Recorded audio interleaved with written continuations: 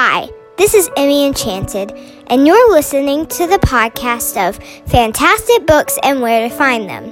I'm a 10-year-old who loves to read, and I hope that this podcast helps you to find books that are a good fit for you. If you ever want to request a review of a certain book, you can contact me on my website, www.fantasticbooksandwheretofindthem.org. Thanks for tuning in. Welcome back. Last weekend was Mother's Day. I gave my mom a poem telling her how much I love her. Were you able to do something for your mom on Mother's Day? I know some kids only have one parent in their house. This applies to Meg. She had a father, but he left her when she was still really little, and so she's only had a mom to take care of her for all her life. She really misses her father and goes on an adventure to find him. This adventure is titled A Wrinkle in Time by Madeleine L'Engle.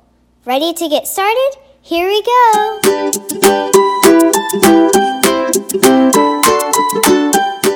Do you like fantasy and mystery books combined? Well, that's what this book is. It's a mystery because you can never figure out if one thing is the other, or if the other is another thing. And it's a fantasy because there's darkness that swallows up the earth, and people's minds start to mix up with another giant brain. And when I say giant brain, I mean as big as a house, just a brain. It all starts when a stranger comes knocking at the door of the main character, Meg, and her little brother, Charles Wallace. The stranger says that her name is Mrs. Whatsit. She's asking Meg's mom, Mrs. Murray, to please take her boots off for her, and then she leaves. The next day, Charles Wallace says that he knows Miss Whatsit and her three friends. He takes Meg over to Miss Whatsit's house. Along the way to her house, they meet a boy. His name is Calvin O'Keefe. Calvin wants to come with them. They arrive at Miss Whatsit's house and go inside. But they see not Miss Whatsit, but one of her two friends. Her name is Mrs. Who. Then they see a person that is dressed like a witch. She is the other of the two friends. Her name is Mrs. Witch. I mean the question witch, and not a witch flying on a broomstick. Charles Wallace says they might be going to get their father back. Their father went on a mission and never returned, but everyone still believes he's alive. Charles Wallace is right. Miss Witch takes them through other planets. They have many adventures along the way. While they're on one of the planets, Miss Witch tells them that there's a darkness that's covering the earth, and Meg's father, Mr. Murray, is trying to stop the darkness.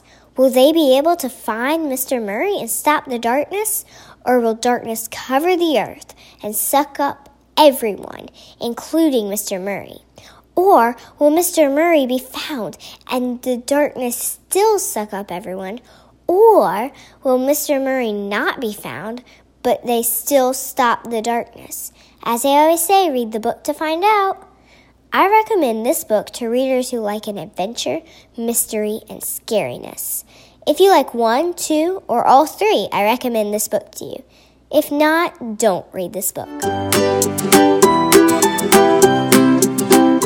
Here's a few helpful things I like to say about the books I read. Run and Get Mom.